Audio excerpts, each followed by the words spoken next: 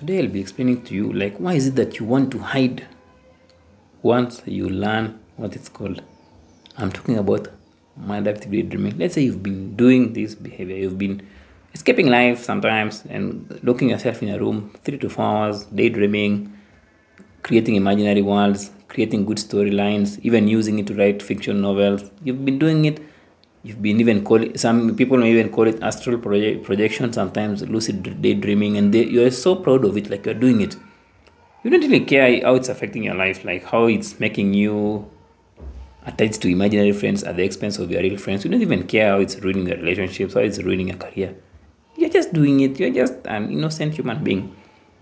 But then now, you do a brief Google search, or you end up seeing a video like this in the online space, and you're like, wow, I didn't know what it's called.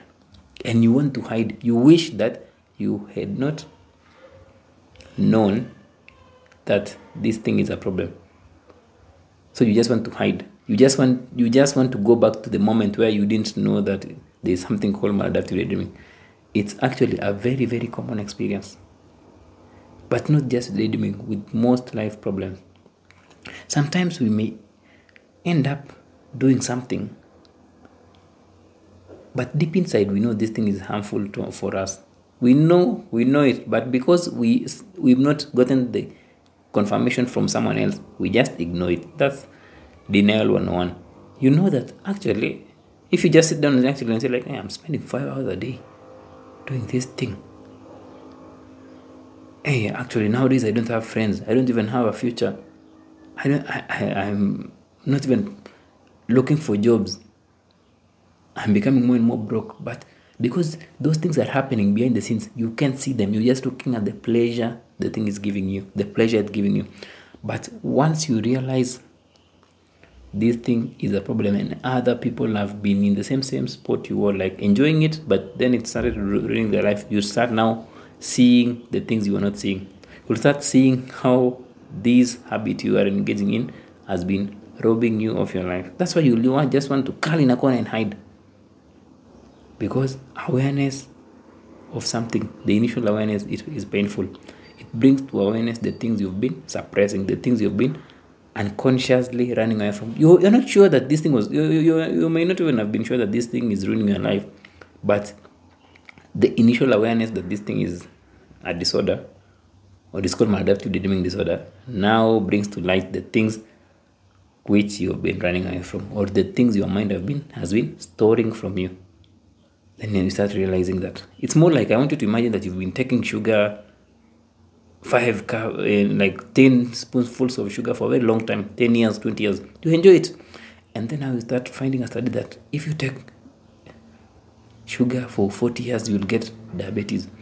Of course, you will reflect on the tablespoonfuls of sugar you've been taking. It's bringing to your awareness what you've been doing. You didn't know about it, but now you know about it. So you'll start feeling bad and feeling like you wish you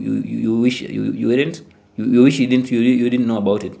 But here's the thing: knowing about it, especially when you're not that addicted to it, is a very, very great thing to happen to you, because it means that you can now take the steps. You can now start lessening the amount of time you're spending in this imaginary world and start focusing on improving your real life. You may not be addicted to it that much. You may just be doing it immersively, or for 1 hour, 2 hours.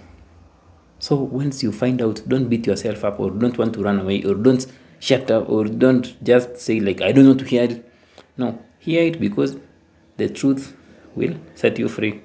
It will painfully set you free, of course, but you'll be free, because it will mean that this thing will not ruin your life later on, but instead you are taking back control and maintaining that control by working on real life issues, by not using it as an escape. You can use it as a form of pleasure, but at the same time acknowledge that life has pain and pleasure, and you'll face the pain.